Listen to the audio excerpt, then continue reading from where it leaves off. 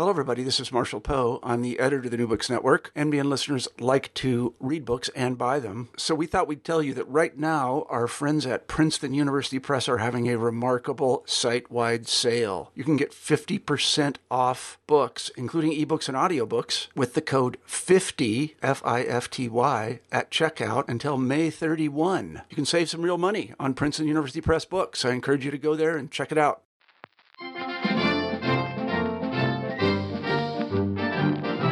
Welcome back to New Books in Politics on the New Books Network. I am your host, Bill Scher. Today we are talking about the election of 1968 and the new book, The Men and the Moment by Aram Goudsouzian. Thanks so much for being on the show. Thanks so much for having me, Bill. Thrilled to be here. You are a professor from the University of Memphis. This is your fifth book, correct? Or your sixth? Fifth book, the last book being Down to the Crossroads about civil rights. And so the election of 1968 had a lot to do with the direction of civil rights in this country. What is it that compelled you to write about this particular election? Well, I think if you're going to write about any election that helps to explain, to some degree, how we got to where we are today, 1968 is a great starting point. It is an election that in many ways explains, to me, the identities of the two parties as we know them today, the Democrats as a more uniformly liberal party and the Republicans as a more uniformly conservative one. But as a historian, as a storyteller, 1968 is also exceptionally appealing because for two reasons. One, the incredible characters, everyone from LBJ and Nixon to Bobby Kennedy and Eugene McCarthy and Nelson Rockefeller and Ronald Reagan and, of course, George Wallace. And the other is the incredible backdrop. 1968 is a year of great political and social and cultural chaos in the United States and around the world. It's the year of the Tet Offensive, the year of the assassination of Martin Luther King and the accompanying urban violence, radical students sitting in at Columbia University, the violence at the Democratic National Convention. And these are all big events that really shape the election and thus the future of American politics. And now in this book, you go one by one through each of these people before they all come together in the glorious chaos with how the election ended. Is there one figure in particular that you found to be a particularly captivating figure or a figure that you learned something surprising about along the way? I would say with each of them, I was captivated in my own way. I really tried to take each of the 8 main characters in this story, the 8 different candidates, on their own terms. I tried to tell a little story about them in terms of a biographical summary or tidbit, and to try to get out a sense of each of their personalities. So I started with Lyndon Johnson, who, of course, famously chose not to run ultimately in the presidential election in '68. But his decision to not run really set the parameters through which every other candidate operated. And of course, LBJ is a character that biographers have written doorstop biographies of, and he's such a titanic figure in this massive looming presence over the 1960s. And the same, of course, is true of Richard Nixon, who ultimately wins the election. And really, all of the figures that I've written about have been the subject of fairly rigorous academic treatments. What I tried to do in my book is to weave them all together into one story and into a really short and engaging narrative.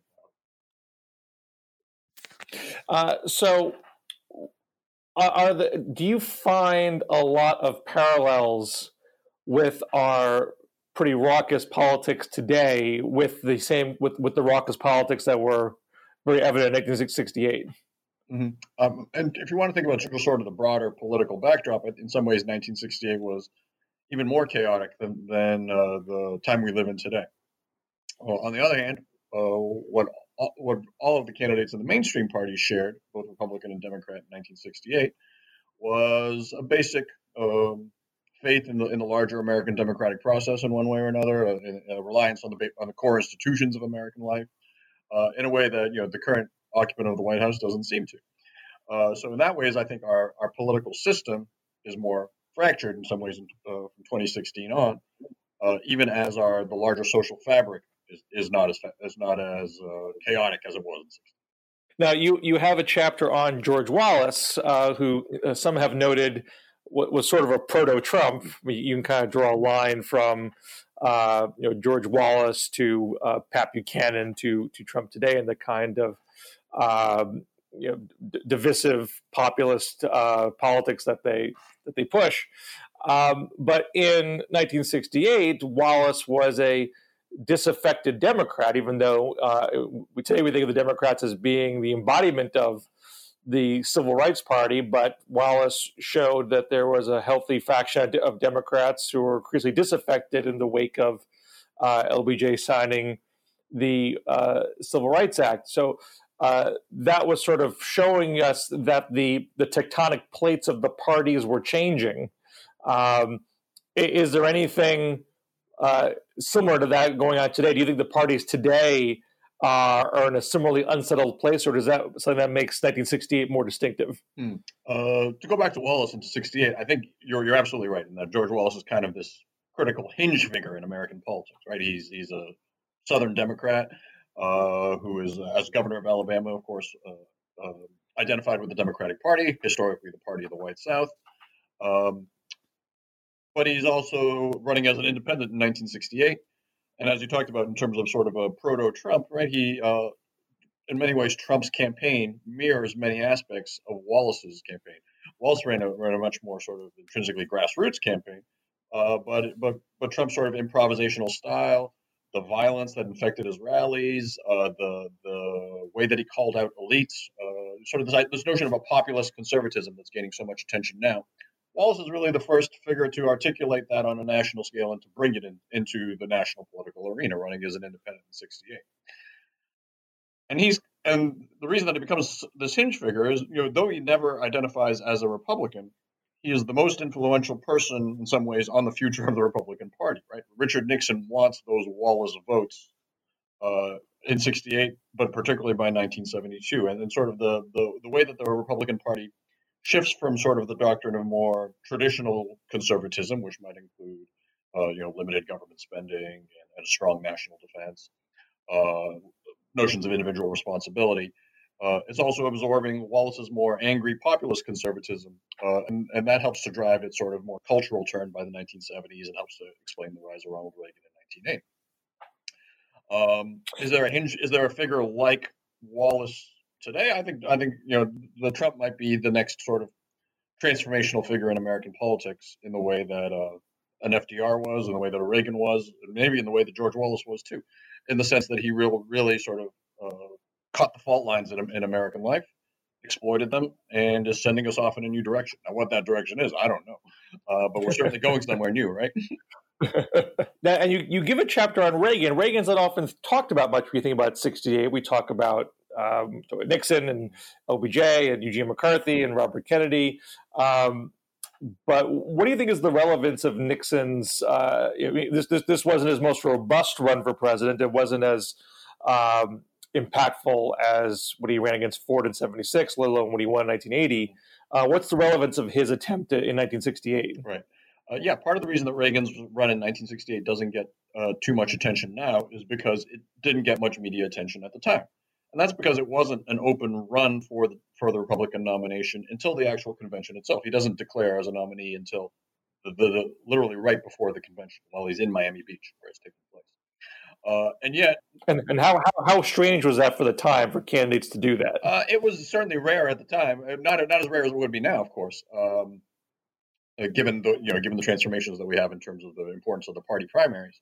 But if you could capture delegates, right? And this was at a time or so-called the old politics before the party primaries for the most part, where candidates could, if you could convince the delegates at the state level who came out of the office, out of the Republican Party offices and were loyal to a particular governor or a particular senator, whatever the case may be, then you could capture the nomination. As long as you could sort of throw it off if no one won on the first ballot majority, then it was sort of a series of coalitions. And so Reagan was kind of running an underground candidacy in '68. He was touring around the country, speaking to Republican groups, ostensibly to fundraise for the Republican National Committee, but really just to further his own candidacy. And he's running as to the right of Nixon. Nixon is trying to run as the centrist, the guy trying to hold the party together. Remember, in '64, 4 years earlier, Barry Goldwater ran a far-right campaign, and it was a disaster in terms of election. And many people were saying that that kind of conservatism is dead. Reagan is repackaging Goldwater's conservatism into a more sort of optimistic message, and he's resonating with a lot of those delegates, particularly those in the South, who really sort of embraced Reagan's conservative message. And so he's putting more pressure at the convention on Richard Nixon's chance at a first ballot nomination than the much more notable challenger to Nixon, which is Nelson Rockefeller. And Rockefeller is, of course, running for the more liberal or progressive wing. And who is the figure that keeps the conservatives in the Nixon camp and away from Reagan's late insurgency? Yeah. Sort of the key figure there in terms of holding on for Nixon is Strom Thurmond, the senator from South Carolina, subject of an excellent recent book by Joseph Crispino.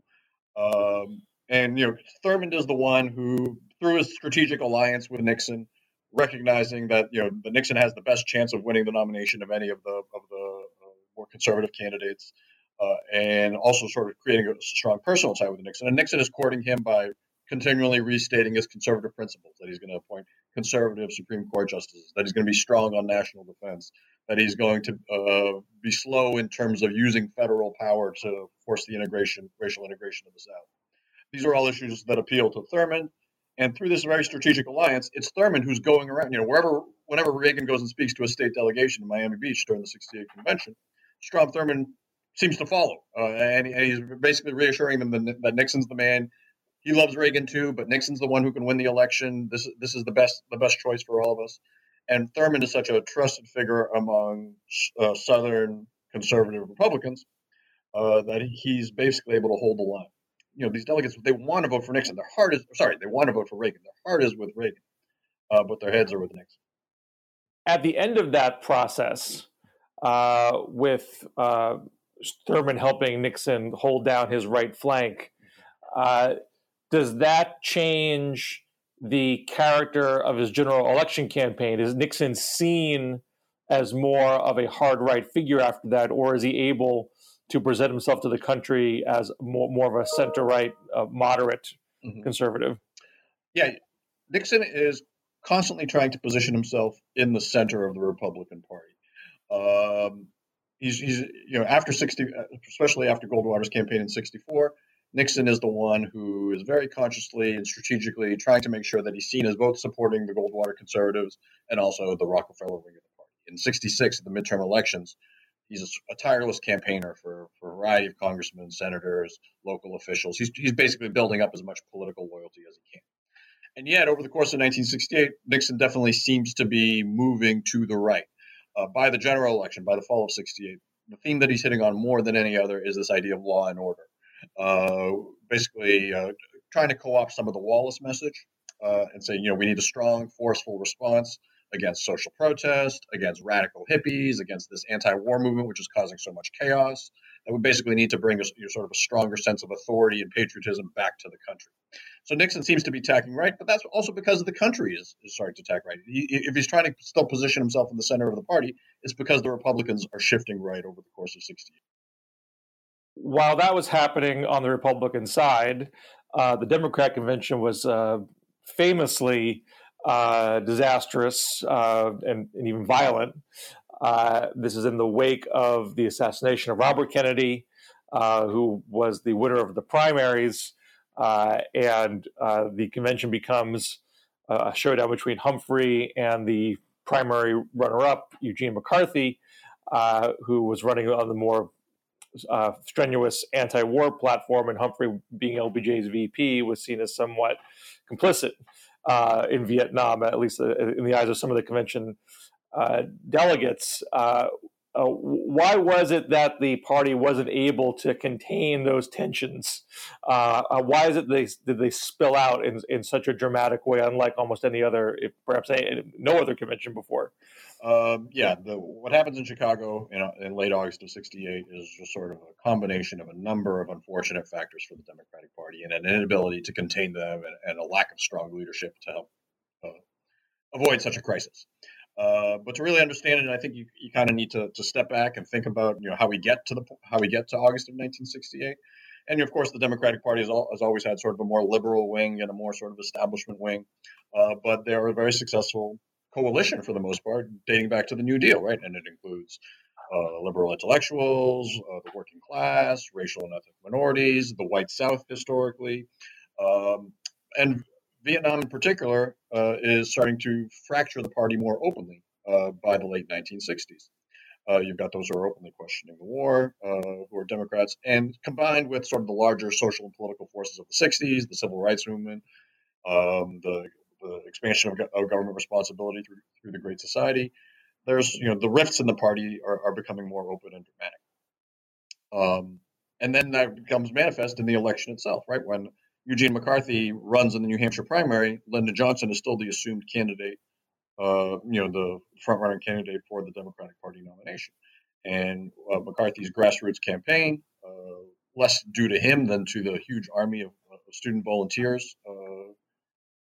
in that winter of '68, helped to bring about. He doesn't win the primary, but he gains over 40% of the vote, and that's a fairly shocking repudiation of a sitting president presumably running for re-election. Then Bobby Kennedy enters the race, and Kennedy is Johnson's great nemesis. Then Johnson drops out, and that leaves Hubert Humphrey as kind of the candidate of the establishment. And that's an irony in itself, because Hubert Humphrey has always been sort of the great liberal, right? He was the champion of liberalism in the 1950s and through the early 1960s. Without Humphrey, for instance, perhaps there is no Civil Rights Act of 1964. He's such an energetic senator in that regard.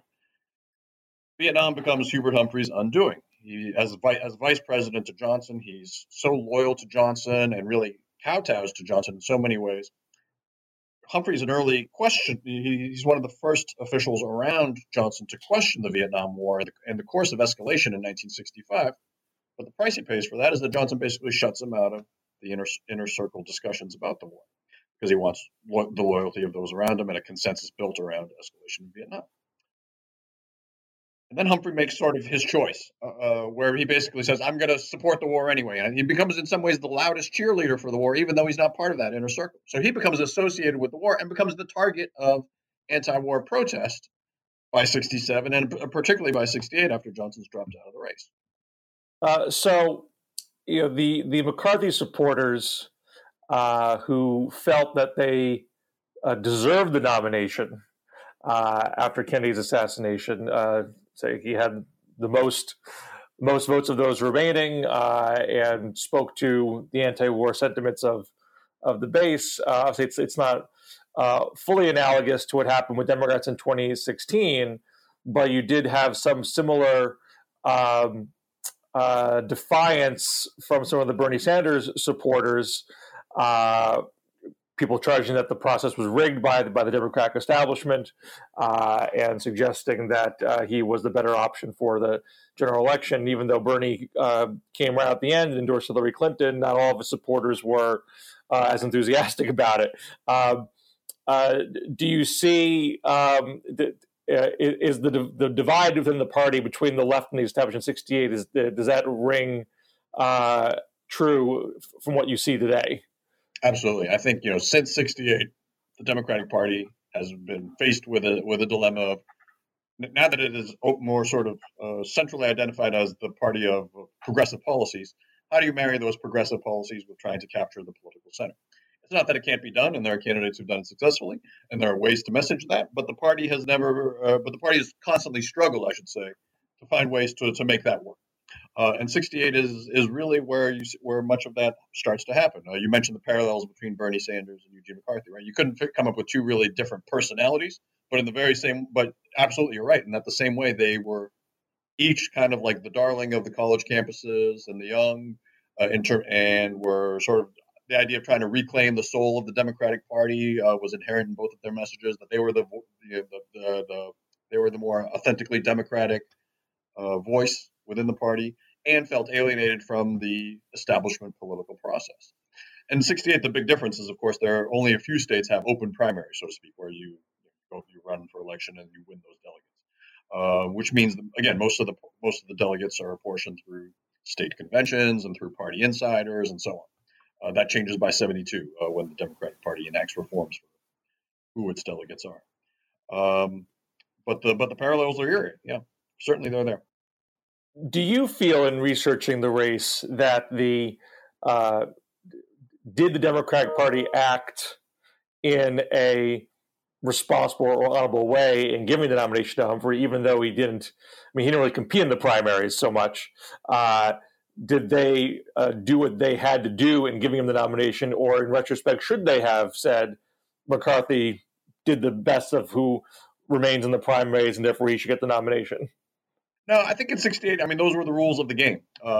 They saw the flaws with that process by '72, or before '72, and then they saw what happened in '68 and the discontent that it festered. But it wasn't like I wouldn't say it was a betrayal of the democratic process as it was understood at that time in 1968 for Humphrey to win the nomination. Even if Kennedy had not been assassinated, Kennedy and McCarthy together, they could have launched some kind of legitimate challenge at Humphrey's nomination. But even before then, Humphrey was still assumed to be sort of the man of the party and the one who had the inside track on winning the nomination. So Humphrey could have still got it even if Kennedy had not been shot. Most likely, yeah. The data points that way. Now, if Kennedy and McCarthy had been able to forge some kind of coalition, then they might have launched a real tough challenge to Humphrey. However, Kennedy and McCarthy were competing against each other in the primaries. They resented each other. Kennedy and McCarthy. Kennedy thought of McCarthy as a quite lazy politician and one who didn't have the stuff it took to be president. McCarthy was very resentful of Kennedy for sort of his assumption that he would basically be taking over from McCarthy by entering the race later. They were both Catholic, and McCarthy thought of himself as sort of like the real authentic Catholic, and Kennedy is the one who exploited it for political purposes. And so they really distrusted each other, and there was no sense that they would create any type of working coalition. And then after Kennedy's assassinated, McCarthy doesn't have the sort of the chops and the leadership to really build a coalition and to go after those Kennedy voters either. He seems really sort of alienated from the whole process. He's this very sort of quirky and distant figure in the summer of 1960. We're talking with Aram Goudzouzian here on the New Books in Politics podcast. He just wrote The Men and the Moment, The Election of 1968 and the Rise of Partisan Politics in America, published by the University of North Carolina Press. So explain that subtitle a little bit, because are you arguing that there was less partisanship before '68 than after? With that subtitle, to be fair, right? Like partisan politics is something that goes back to practically the founding of the nation. Adams and Jefferson are engaging in partisan politics, and you can certainly point to elections both before and after 1968 that sharpen the notion of partisan politics. What I would say '68 does, though, is it launches the identities of the major political parties in terms of what they look like now. That it helps to sharpen that sense of identity more than any other election. So that if you want to understand how the Democrats and how the Republicans in some ways really come to embody two different Americas in a lot of ways, or speaking two different languages to the American people, '68 is a good place to start, or at least to investigate, to think about that conversation. So what happens after these two conventions? The war obviously is unpopular. But does that make Nixon's election preordained? Yeah, Nixon's election I wouldn't call a fait accompli. It's not necessarily preordained. He's definitely the front runner heading into the general election. The big surprise for many pundits and for many journalists is the strength of Wallace's campaign. He hits his high point in September of that year. And this is in the aftermath of the Democratic National Convention. Increasingly, a lot of particularly white working class voters who had historically voted Democrat are gravitating toward the Wallace campaign. It's assumed that Wallace is going to do well in the Deep South, and of course he does. But he's also really resonating with a lot of voters in the North, particularly factory workers and other white working class people in the urban North, in places like Philadelphia, in places like Detroit, all around the country. And Wallace's poll numbers are creeping up as Humphrey are creeping down. At one point, Humphrey's polling as low as 29% in late September. And there are certain forces that give Humphrey a boost in the last 6 weeks of the election. He finally comes out with his own independent stance on the Vietnam War, and that helps to win back some of those peace voters heading into the general election. Meanwhile, Wallace's campaign dwindles in terms of its momentum. He has an absolutely disastrous choice in his vice president, a guy named Curtis LeMay. And this is maybe the last election where the major American labor unions are able to exert pretty significant political influence, and they run an anti-Wallace campaign because they say, look, he's hostile to the interests of unions and really are targeting their own workers who are gravitating toward Wallace. But Nixon's election, again, is not preordained by any means. Even though he's the front runner, he is starting to dwindle in terms of his momentum, and Humphrey is starting to surge as they get closer and closer to election day. Humphrey kind of finds his voice and finds a lot of momentum heading into the last few weeks. He's taunting Nixon for not engaging in a televised debate, calling him Richard the Chicken-Hearted. And more, the Democratic Party seems to be the party of peace. At the same time, the Paris peace negotiations are going on. It looks like a ceasefire is coming in Vietnam. We're getting closer and closer to in those negotiations. And in fact, right before the election, there is some element of confusion with the peace process. Johnson announces that a peace deal or that a ceasefire is imminent. And then the South Vietnamese president, Thieu, announces that South Vietnam will not participate in the peace talks in Paris. And that sends the American voters with some confusion heading into election. And as you lay out in the book, Nixon was not a bystander in that process, it appears. No, he was not. Or at least, to be legally precise, the Nixon campaign was not a bystander in that process. What we know is that Anna Chennault, who was a woman who was a Republican lobbyist, part of the so-called China lobby, as it was known at the time, is in contact with the South Vietnamese ambassador and sort of the go-between between the Nixon campaign and South Vietnam. And she is certainly urging South Vietnam to not engage in these peace talks, that you'll get a better deal under Nixon, that'll be able to hold a stronger line, because there's a recognition that if a peace deal is struck prior to the election, then the Democrats will be seen as the party of peace, and voters might gravitate back to the party, which has helped to drive a lot of American prosperity in the 1960s. And that voters will instead vote on pocketbook issues rather than Vietnam. And that helps to derail the process. To what extent was Richard Nixon the person actively involved? There's still some questions about that. John Farrell, in his recent biography of Nixon, pointed out another piece of evidence that suggests that Nixon had direct knowledge of the situation, but there's no smoking gun, so to speak. And Humphrey can't control what Nixon's going to do.